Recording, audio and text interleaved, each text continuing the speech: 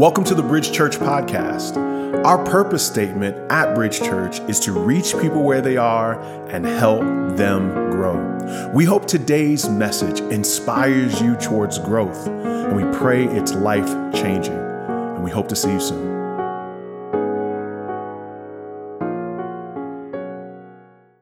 Welcome to Bridge Church. I'm Rasool Berry. I'm our teaching pastor. Our lead pastor is actually out of town this weekend, and so he's handed me the responsibility to hold it down and continue in this journey that we've been on through the book of Hebrews over the last several weeks. If you haven't been here, it's been an incredible series. You can check out the podcast, both in SoundCloud or iTunes, and I'd encourage you to journey with us.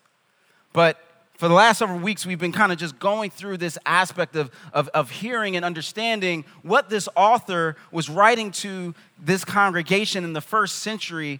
They were Jewish Christians who were being very much just pressured, and they were struggling to keep their faith. Because you see, the Roman Empire in which that they lived and dwelled looked down upon them because of their Jewishness, both based on their ethnicity and based on their faith. It was something that was looked down upon, was mocked even, and sneered at. But in addition to Rome, they had the additional challenge of also being maligned and also being misunderstood and also being rejected by their own country people because their faith that Jesus was the Messiah. And so they had this double whammy of pressure on them. In fact, people lost homes, people, just experienced all sorts of oppression on the job and just ridicule. And so there was a temptation in light of this pressure that they were feeling to shrink back from faith in Jesus. And so they were being reminded, oh, Jesus is all we got. I know you feel like you're losing a lot, but Jesus is all we got. And so he systematically unpacks that for 10 chapters. Jesus is all we got. Until we get to this point in chapter 11, and then this is the turning point in this letter, in this book. And I kind of liken it to when I think about the moment of like when I got my driver's license. Anybody here got their driver's license? Yeah. So some of y'all can relate to this. Because you see, in order to get a driver's license, it's a two-part process. What's the first part? What you got to get? You got to get your learner's permit. And so what you do, some of us studied for the test, some of us didn't. Lord help us on the road. And so what you do is you study and you learn the rules of how to drive. The book tells you what that red octagon, thank you. Okay, there we go. The red octagon that says STOP, it tells you what to do when you get to that spot. But it also tells you what to do when you get to a yellow, which some of us still don't really listen to, but, we go through that thing. What those do? What's the difference between the dotted white line in the middle of the street and the solid white line? It gives you those explanations. And once you get that, and I remember studying a little bit, getting the test, passing the test, and then you get your... No, you don't get your license yet. You get your learner's permit first. And your learner's permit just means that you have been given permission to actually drive in the car with an actual driver so you can learn how to actually drive. See, what they understand is that there's a difference between theory and practice. And I remember when I got my driver's permit, my learner's permit, and now I don't know about y'all, but my parents was like, we're not going through the trauma of trying to teach you how to drive, so you're going to go to a driving school, anybody, through that type of situation. So the guy from the driving school comes to the house, gets out the car, hands me the keys, and is like, okay, your turn. So I get in the car, and actually, I had driven around the parking lot and around the block a little bit, so it wasn't that intimidating at first. I knew my situation. I knew my surroundings. It was comfortable. It was, a little bit nervous because I'm still behind the wheel of this car with this stranger, but, mostly I'm good. And then we start to go a little bit further out from my neighborhood where I was familiar with. And then he tells me to make this left-hand turn, and I was like, wait, hold on. See, if I make that left-hand turn, I am merging onto the highway. where cars are going 60, 70, 80 miles an hour. Are you sure you want to put your life and my life into that situation? He's like, yes. I said, okay, shouldn't we do that like the second or third time? He's like, no, this is what I do when we take out someone for the first time. We go on the highway. And all of a sudden, as I'm grabbing that wheel, I am feeling the difference between theory and practice.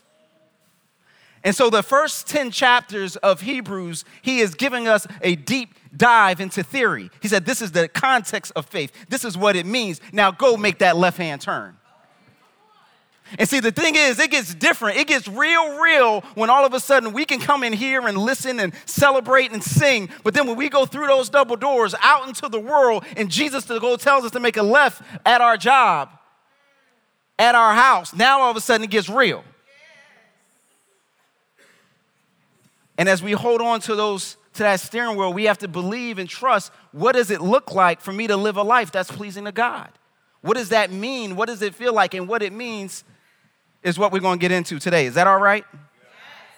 Because what essentially the author is writing about is, how can I live a life pleasing to God? That's really what this comes down to. What does it mean? What's the requirements? What does it take?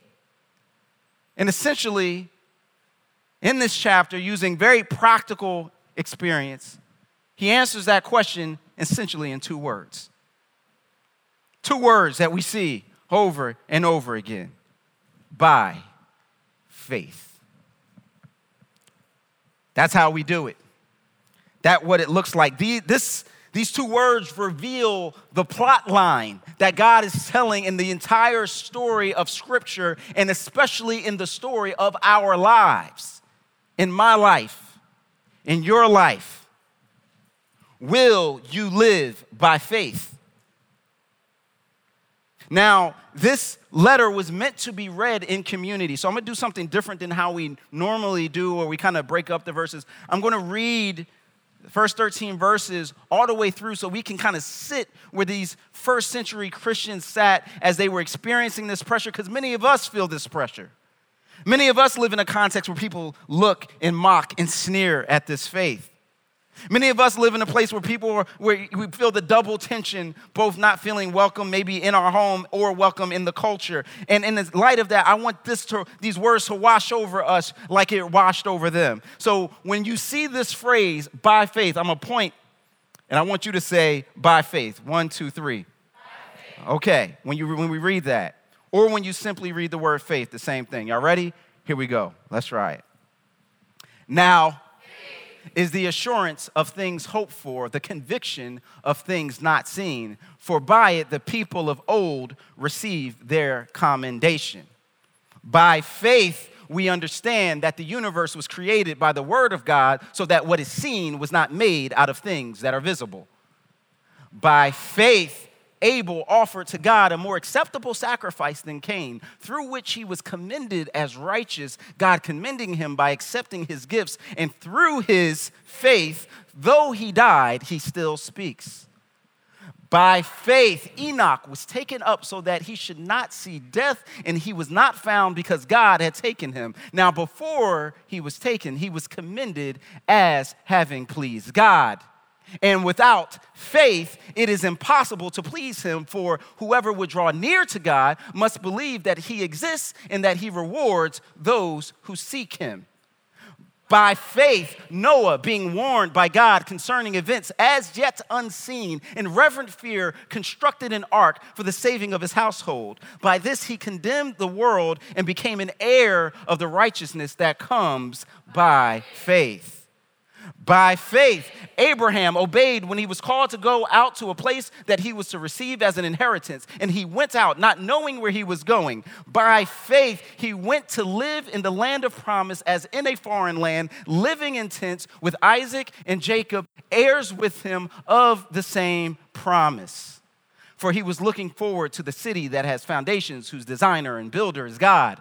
By faith, Sarah herself received power to conceive, even when she was past the age, since she considered him faithful who had promised. Therefore, from one man, and him as good as dead, were born descendants as many as the stars of heaven, and as many as the innumerable grains of sand by the seashore. These all died in faith, not having received the things promised, but having seen them and greeted them from afar, and having acknowledged that they were strangers and exiles in the earth. May the Lord add a blessing to the reading and the hearing of his word, and may we respond by faith. Well, we're going to break down a little bit of this, not all of those passages, but based on that reading, I'm sure you can see what the theme of this talk is. By faith. That's the theme of that's it. Now, in the first two verses, he actually explains what this concept is. He says, now faith is the assurance of things hoped for, the conviction of things not seen. For by it the people of old received their commendation. He's making this statement that essentially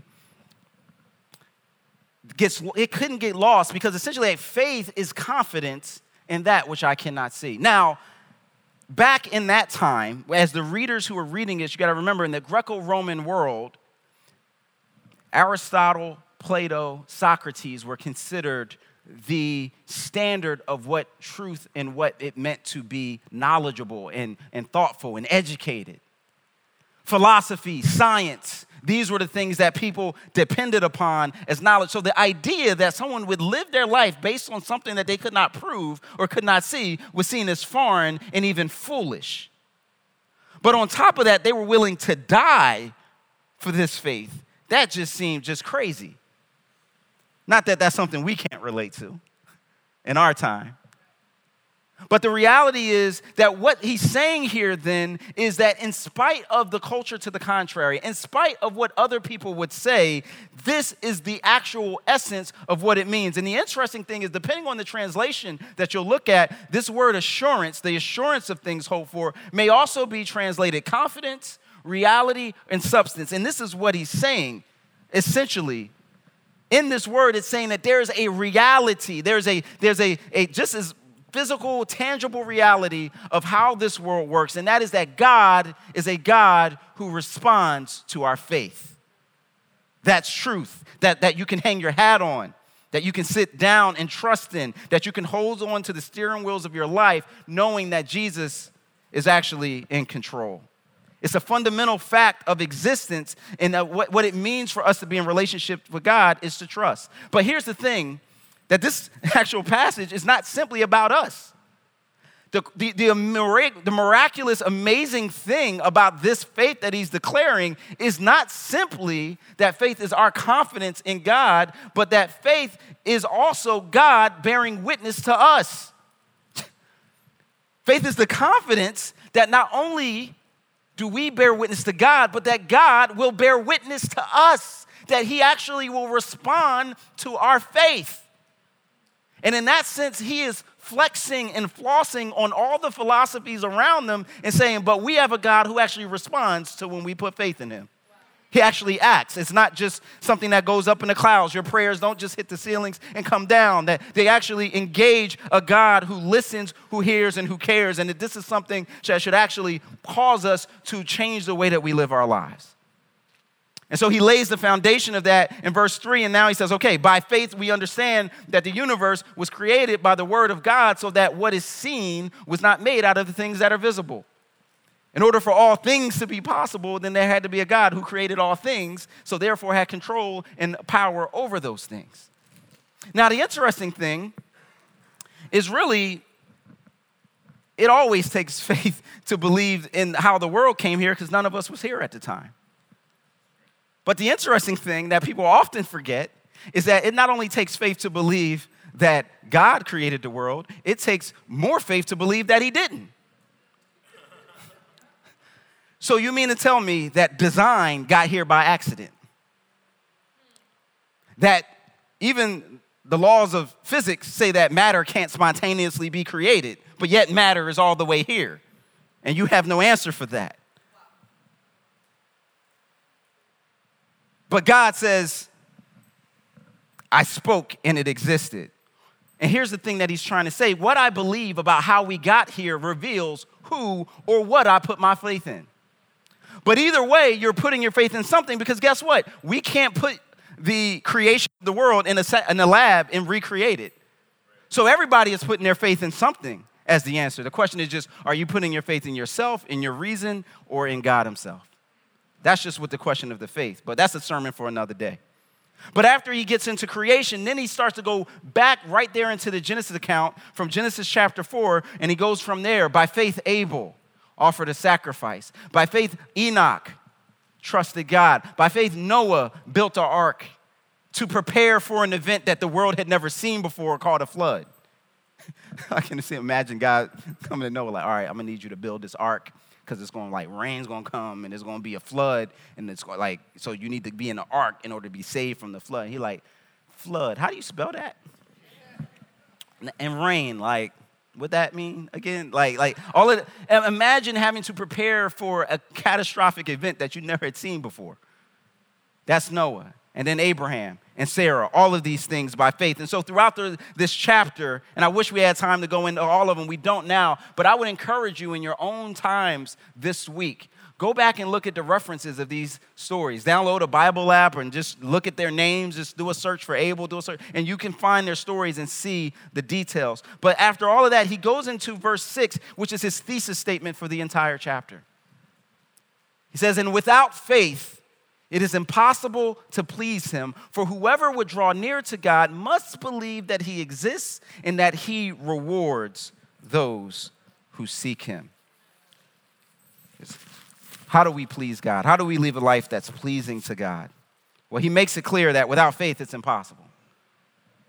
But not only that, but then he clarifies and he breaks down what he exactly means by that faith. Okay, because, all right, if I'm going to draw near to God, then I got to believe that he exists, right? But that's not enough. It's not enough to have some vague, generic hope in the universe to come back and bless me in some karmic sense of the word of reality. Maybe if I do something, it may come back. That's not what this is. This is actually saying something much more personal, much more real, much more direct. It's actually saying that there's two choices that are before us. Either there is no God and everything is meaningless. We're just here by accident, random, and life has no meaning. Truth has no meaning. No such thing as justice. No such thing as right and wrong. That's option. Or there's a God who actually created us, cares about us, and wants to be in relationship with us, and I must then align my life to him. Because the problem is we can live as practical atheists. If I believe that God exists, but he don't really get involved or respond to my desire to seek him, then I'm off the hook to just still live functionally as if there is no God, or better yet, that I am the God that I'm serving. The author best specifies, no, you believe that God exists, but you also have to believe that he rewards those who seek him. And that's where it gets us right there in our seats, meets us right in our challenges in life. This is how the author, one of my favorite authors, wrote My Utmost for His Highest, Oswald Chambers. This is what he had to say. Faith for my deliverance is not faith in God. Faith means whether I am visibly delivered or not, I will stick to my belief that God is love. There are some things only learned in a fiery furnace. Oh man, Oswald was on to something here. See, what he's saying is, too often, and as a pastor and been in a ministry for years, I see this all the time.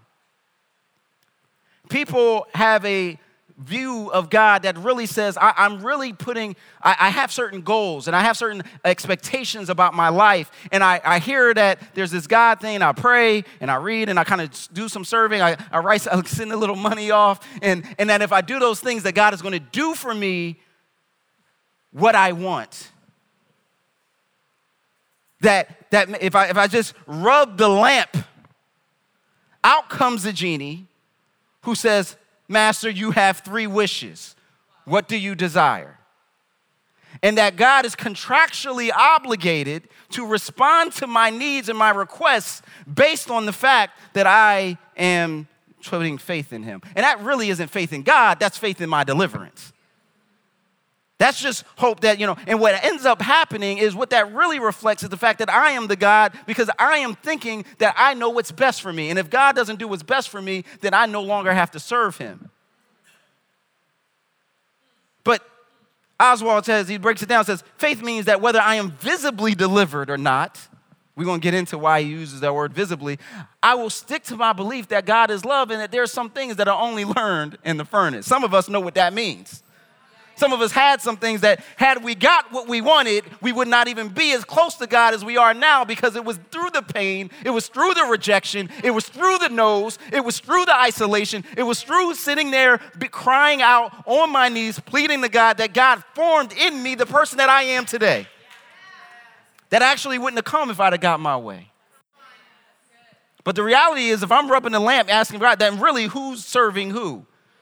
Genie called Aladdin master.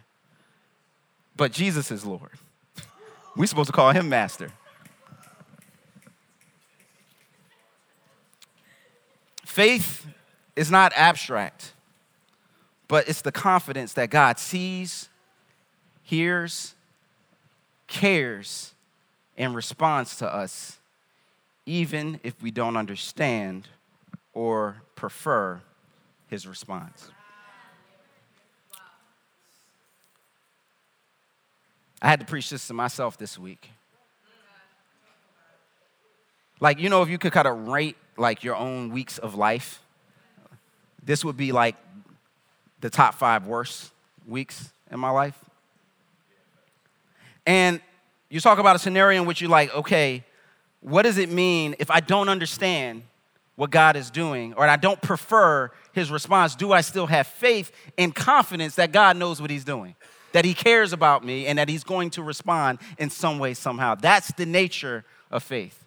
But the challenge is that oftentimes in our culture, we've created and we've imbibed and we believe this distorted version of faith that either believes that God is a genie that does what we want or that is so determined by my feelings that then is the explanation of what faith is. And if I feel like coming to church, if I feel like worshiping him, if I feel like opening my word, if I feel like obedience, then I'll do it. But if I don't, well, I just wasn't feeling it.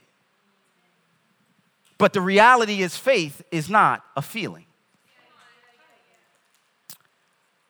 Came upon this concept in this book written with the same title by this author named Nay Bailey. And you ever read a book and you just already know, like, oh, Lord, this is going to hit me just from the title. And in the explanation, she explains and breaks this down. And there's a scenario that is unfolded where there was someone that came to the famous preacher D.L. Moody from Moody Bible Institute in Chicago. There's a famous preacher. And he was worried that he wasn't saved. He didn't know Jesus, that he was concerned about whether he had his salvation. And he came to D.L. Moody and he said, I don't feel like I'm saved. And Moody asked him, was Noah safe in the ark? Certainly he was, the man replied. Moody then responds, what made him safe, his feelings or the ark?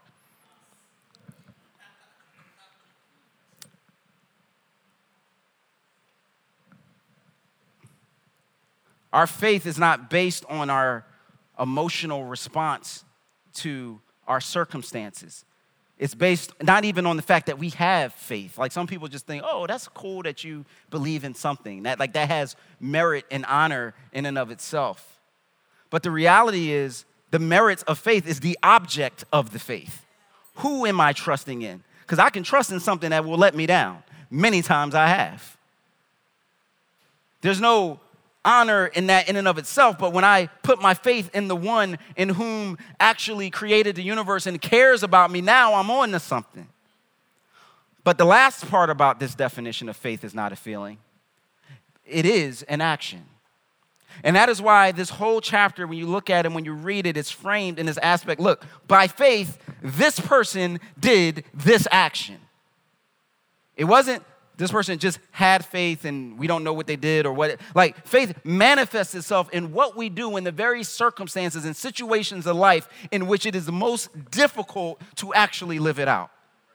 Faith looks like something. And so he goes down this list and he goes down these honors. He reminds them of their history. Remember, these are Jewish Christians. So he's saying, this is your history that I'm telling you about. This is how you got here. This is your story. These are your people. This is your flesh and blood. And oftentimes we have to know and understand the story of our people so we don't frame our current our current feelings based in the moment. If I just woke up in 2019 and turned on the news and saw what was going on, I'd be like, Lord, we got no hope. What is going on? This is crazy. People saying what's wrong is right is wrong. Like, and something happened and it didn't, call it fake news, all of that. And it's like, I'd be like kind of hopeless. But I have to go back and realize, well, my story doesn't start here. You see, 1619, the first enslaved Africans came over into these shores 400 years ago. And there's a story, that song we sang, We Come This Far by Faith, was a song that even during the civil rights movement, people looked back upon, and they looked back on this situation of slavery, looked back and said, just 100 years ago, we were in bondage, and look at how far we've come by faith. And so now I can trust, based on what already has happened, what God is already going to do now. And we have to put ourselves in the context of that story, and this is what this author does. And fast forwarding just to the one that he spends the most time on, the one that is called the father of the faith. Y'all remember that song some of y'all sang in Sunday school? Father Abraham had many sons, and many sons had Father Abraham. I am one of them, and so are you. So let's just praise the Lord. Okay, all right. Bring it back. I knew some of y'all would know that. I didn't grow up in church, so I didn't know that song from like a child, but I got it now. And so he focuses his time on Abraham, and this is what it says. By faith, Abraham obeyed when he was called to go out to a place that he was to receive as an inheritance. And he went out not knowing where he was going. And then it adds, by faith, he went to live in the land of promise as in a foreign land, living in tents with Isaac and Jacob, heirs with him of the same promise. He says, okay, your identity as a Hebrew people starts at this point. Now, I'm just going to take us briefly back to that moment in Genesis chapter 12 that the author of Hebrews is alluding to. And at the time, his name hadn't been changed by God to Abraham yet. It was still Abram, which meant exalted father. And by this point alone, his name was a kind of a source of shame because he was called exalted father, and yet he and his wife were barren and had no children. And he was 75 years old. Kind of time had kind of moved on, it would seem. And this is what we find in Genesis 12. Now the Lord said to Abram, go from your country and your kindred and your father's house to the land that I will show you, and I will make of you a great nation, and I will bless you and make your name great so that you will be a blessing.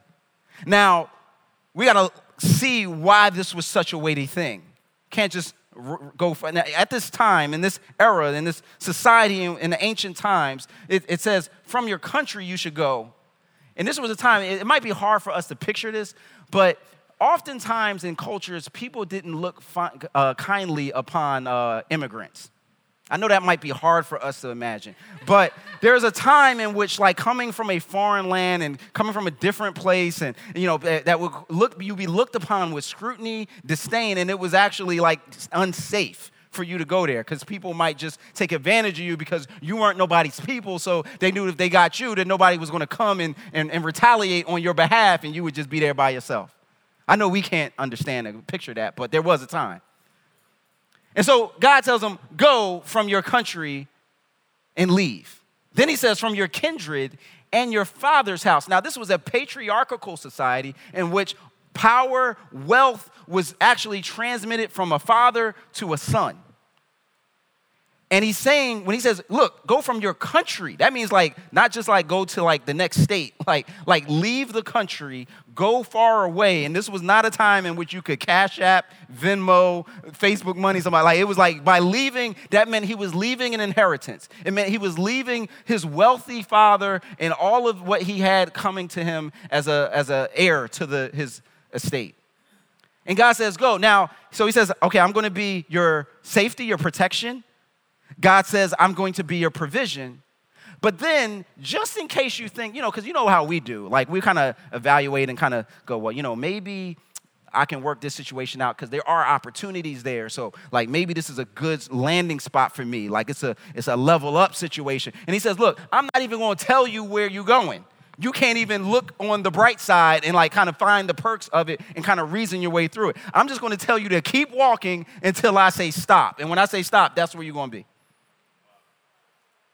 And he says, and lastly, I will make your name great. I'll make your name a blessing, that this ain't about you. This is about the generations coming. So this is what he tells Abraham. And what would make someone take such a bold risk, take such a huge step and leave everything behind? Well, it explains it in verse 10. It says, now he was looking forward to the city that has foundations, whose designer and builder is God. It was like his expectation and his hope was all of a sudden he went, his father, Abraham's father, we know his name was Terah, which meant Terah, which was a moon god that he worshiped. They were pagans. They didn't worship God. So God revealing himself to this person came out the blue. Some of us are in situations where we may be the only one we know that are trying to walk with God. Abram can relate to that. Because he was like, yo, that was me. I like left there. And you explain, so what happened was like the God like of the universe, like I'm going to be in a relationship with him. So like he told me to leave. And they're looking at you like, so like, so where you going to work again? Like it's just like, it's just not getting there. But he's like, I have an expectation and I have a hope. And that hope and that city that he's talking about is not on earth, but ultimately I'm seeking God. I want to go to the place where God is going to be, and I'm trusting him for that. And then the author continues in verse 16. But as it is, they desire a better country, that is a heavenly one. Therefore, God is not ashamed to be called their God, for he has prepared for them a city. There's this mutual thing, remember, that he's saying, look, don't be ashamed to recognize God. I know that it might cause you some alienation. I know some of you might get some mockery because of what you believe, but don't be ashamed of God because he's not ashamed of you. He's not ashamed of you, and you've not always held up. You've fallen sometimes. You've been some places. You've done some things. And he's like, but as long as you trust God, he's not going to be ashamed of you. And that he has a city prepared on your behalf where he is the mayor. A city where the trains run on time. On a Sunday, going from Manhattan to Brooklyn. Amen.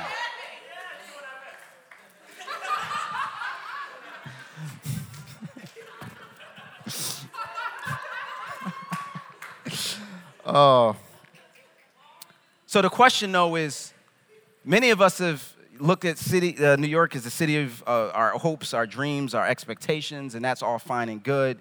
But the key question is, which city are you representing? Which city has your affection as the city that you put on your chest? Like, this is who I belong to.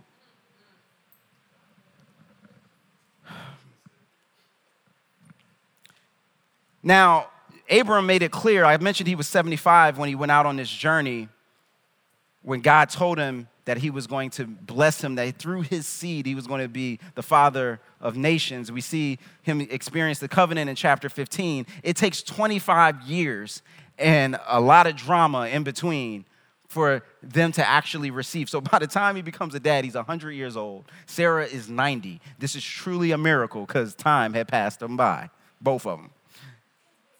And in the midst of that, it's like all good. Like, yo, in this story, this is dope. Like, I saw God work.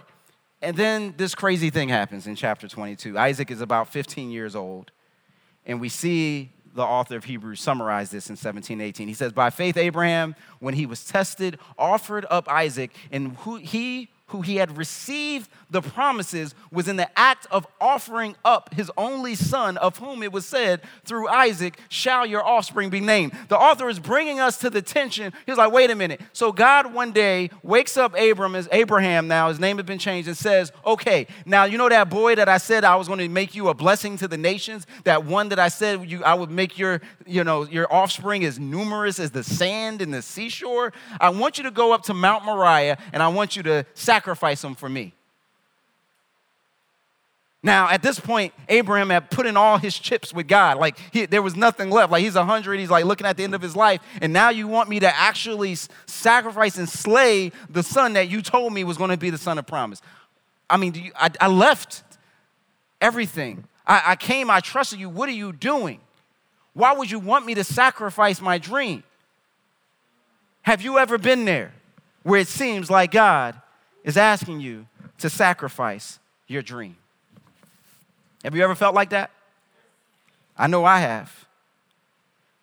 You see things and circumstances in your life, and you go, wait a minute, this ain't what I signed up for, God. Like, I don't understand how, why would you doing it your way would actually cancel the opportunity that I thought that life was about.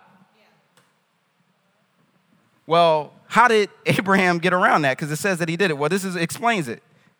It says he considered that God was able even to raise him from the dead, from which, figuratively speaking, he did receive him back. Yo, this is crazy. If you go back, and we ain't got time to go into the story, but if you look back at Genesis 22, he tells his servants, me and the boy are going up to the mountain to worship, to sacrifice, and we'll be back.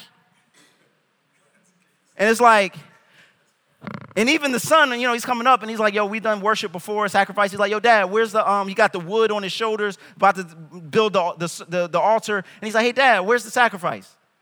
And Abraham is like, God will provide. They get up to the top of the mountain, and then he puts Isaac on the altar, and he holds the knife up ready to slay his only son. And the angel at that point says, wait, Abraham, don't do it. There's a ram in the bush. Don't you know that there's a ram in the bush for you, that God has had provision that's available for you? But the way that Abraham was able to understand this is he figured that God would raise his son from the dead. He had a type of faith that would see, I don't know how God's going to work this out, but you're going to work it out somehow because of your promise. You see, the challenge that many of us have is that we can't see where it's going to end up. And so as a result of that, we're not willing to go anywhere. It reminds me of the African impala. The African impala is an incredible creature. It can jump and leap up to 10 feet high. It got crazy hops. And 30 feet long. It's a jumper. And it's an amazing, beautiful creature. And it's one that you can see at your local zoo behind a 3-foot wall. Now, how is it that an animal in the wild who's one of the greatest leapers we've ever seen can jump over 10 feet high can actually be confined in the 3-foot wall? Well, see, this is how. Because an impala will only jump where it can see its feet land. If it can't see where it's landing, then it won't actually take a step of faith and jump. And many of us are like that impala, that we will be held and confined behind areas, even though God has put in us the ability to jump over the obstacles that we find in our lives. But because we can't see where it's going to end up and how it's going to end up, we can't play all the angles, we stay confined and in bondage in our own struggles. Can you trust God when you can't see? Can you trust God when you don't know how it's going to end up? That becomes the big rub, and that is what God has for us in living the life of faith. I remember I had to do this once. My wife and I, we were trusting God for a music ministry, and we had moved to Indiana, to the Midwest, to be part of this. And the people in the band, this was a ministry opportunity where you had to raise your own finances. And so folks in the band, some of them hadn't raised all of their support. And it came to a point where it came down to the last month. And I was looking at my team, and I had to decide, the two folks in the band who were there, what were we going to say? Are we going to work on a plan B right now, or are we going to actually trust God? And we decided to make phone calls on their behalf. We prayed on the behalf of the 3 in the band who needed about $12,000 in order to actually report to the assignment and be a part of the band. Well, the money that we raised, it didn't really put a dent in that amount. It was still too much. And then a couple weeks before the deadline, another person in ministry actually wrote us a check for that money. Because we were willing, they saw the faith that we had, because they saw that we were able to jump when we didn't even know where it was going to end up. And that's oftentimes what God is doing in our lives. And that is what this author is writing to Hebrews. And honestly, I wish the book ended here, because that would make us feel real good. But the reality is there was more where this thing turns, and it takes a turn that we don't necessarily like to read about. In verse 35, it summarizes, some were tortured, refusing to accept release so that they might rise again to a better life. Others suffered mocking and flogging and even chains and imprisonment. They were stoned. They were sawn in two. They were killed with the sword. They went about in skins of sheep and goats, destitute, afflicted, mistreated, of whom the world was not worthy. Now, why would they tell this to a group of people who were already experiencing pressure, already experiencing this challenge? What is the point in bringing up the fact that some of the people, not everybody who trusted God like Abraham and Sarah did, got to see the end result that they were hoping for? Well, he concludes the chapter with the explanation of how that was able to work.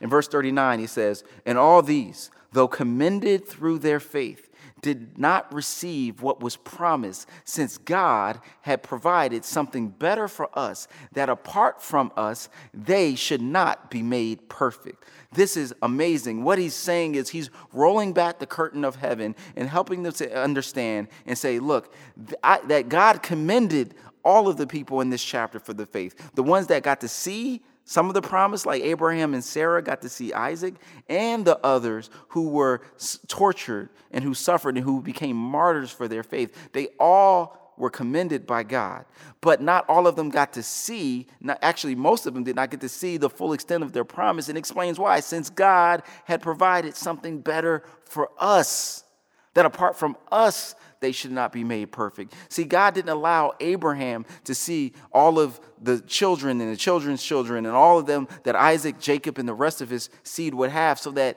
Isaac could participate in seeing the process and the activity of God in his life. So Jacob could see the activity of God in his life. So all of those leading up to us would actually be able to look back on that moment and have faith and believe that the same God who did it back then can do it again. The same God who rescued us from slavery can do it again. The same God who rescued us from segregation can do it again. The same God who rescued us from life and death can do it again. And that is the day that they rejoice to see and trusted God for, even if they didn't experience it themselves. Jesus mentions this in John chapter 8 in a verse that will blow your mind. John 8:56. Jesus says, "Your father Abraham rejoiced that he would see my day. He saw it and was glad." Now, his audience was immediately confused when he said this, because they said, "Look, you're not even 50, Jesus. Abraham existed over 1,500 years ago. What do you mean that he rejoiced that he would see your day? How did he do that?" And then Jesus explains. He explains with his life, with his death, and with his resurrection. He says, remember, Abraham went and took Isaac up to Mount Moriah to sacrifice, believing that God would somehow raise him from the dead, because God had promised that the nations would be blessed through the seed of Abraham, that the Messiah would come through his lineage. And now here I stand to you, a man who will be carrying his cross up that same mount, up that same place in Jerusalem, and this time with that place that God provided another ram in the bush so that Abraham didn't have to sacrifice his son. Now I am the sacrifice. I am the lamb in the bush, so that you do not have to atone for your own sins, because the wages of sin is death, but the gift of God is eternal life through Jesus Christ. So Abraham rejoiced to see my day, and because of my day, now all of you can have the faith of trusting in me as the salvation of the world. Oh, it's a good thing when you by faith believe. You see, we as a community have been able to see the repercussions and the benefits of this by faith. It didn't just end with Abraham and Sarah, because you realize when you read their story, it gets a little gully in the book of Hebrews, right? Like Abraham, they had some fits and starts around the way. They had baby mama drama. They had bad kids and disobedient folks that were stealing from each other. I mean, when you read the lives of the patriarchs, it's nothing to look home at and model a family out of. And that's an encouragement to us, because one of the pitfalls we have when we read in the scriptures, we put these people up on a pedestal and say, I'm not a hero, so God can't do that to me. These were all very flawed people, but you know what? So are we, and God can still move. And he has moved. In our community, about 6 years ago, by faith, James and Natasha Robertson left a 3-bedroom, 2-bathroom house in Atlanta, Georgia, to come up to New York City, where they would experience living in a 600 square feet place and be challenged by the rigors of a new city where they didn't know anybody, but they trusted that God wanted to do a new thing, a new work in this city where people would be touched and reached with the gospel. And now, by faith, 5 years later, after Bridge Church has started, here we are, 2 services with over 200 people coming out, where we have 6 city groups throughout the city, 20, 30 leaders. I mean, by faith, we've seen this thing grow. And because of their faith, another couple, James and Josh and Jess Edney, they decided to step up and be a part of this work that God was doing. You see, Josh has a finance degree. He could have been working at Wall Street. Instead, his passion was to help to see the people of God get out of debt and have financial security. And as a result of his efforts and the workshops that he's led and the ways he's encouraged people and helped develop their budgets, now we see people at Bridge Church have paid $3.1 million off of debt to get out of debt. By faith, 2 of the people who were in that financial class, Lourdes and Janelle, they have in the last year paid off their student loans. I'm talking over $161,000 that they have been able to pay off. And now they are actually paying it forward and helping other people use the principles that they learned to get out of debt as well. And it doesn't just end with them.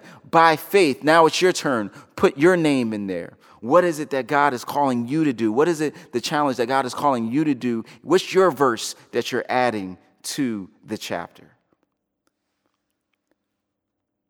In order to figure that out, you might need to ask the question, how would you live differently if you did not believe? If you didn't have faith, would your life look any different? If the answer is no, then that means you might not have it now.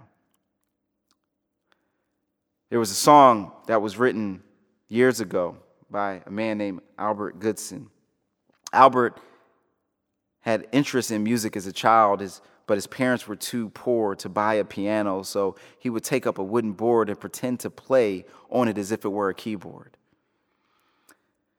Well, he began to hear music from another church, and he started to sneak out of his mom's church and go to this other church and hear the music, but he wasn't allowed to do that because he said, hey, baby, we got to go and stay at our church. So he would get punished for going out to this other church. But he kept going there and sneaking out the window and listening to the music. And eventually, by faith, he began to sing with the group.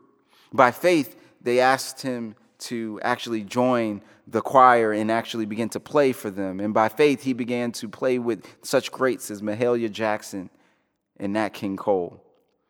Well, he decided to move up to Chicago and try to take his stab at being a singer-songwriter, and he found himself alone, single, without a relative, without a friend, just completely discouraged.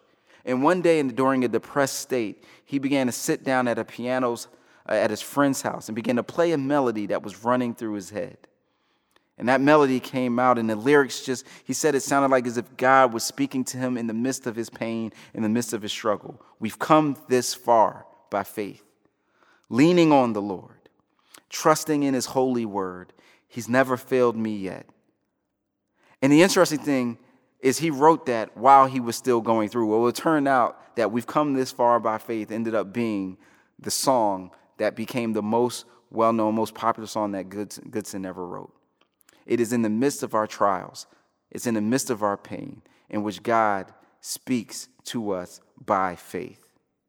How do we live a life pleasing to God? We do so by faith. Let's pray.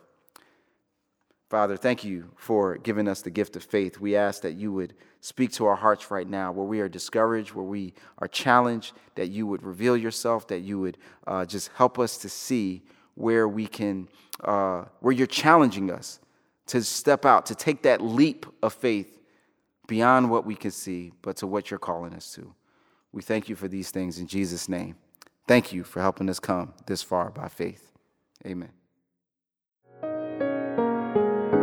We hope today's message was encouraging for you.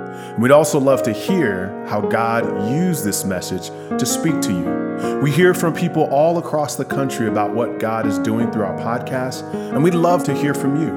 You can email us at info@bridgechurchnyc.com. You can also find us on Facebook and Instagram. Our handle for both of those social media outlets is @bridgechurchnyc. Our website is bridgechurchnyc.com. If you're in the New York City area, we have services at 4 p.m. and 6 p.m. on Sundays at 98 Fifth Avenue in Brooklyn, New York, right next to the Barclays Center. We are praying for you, and we hope to see you soon.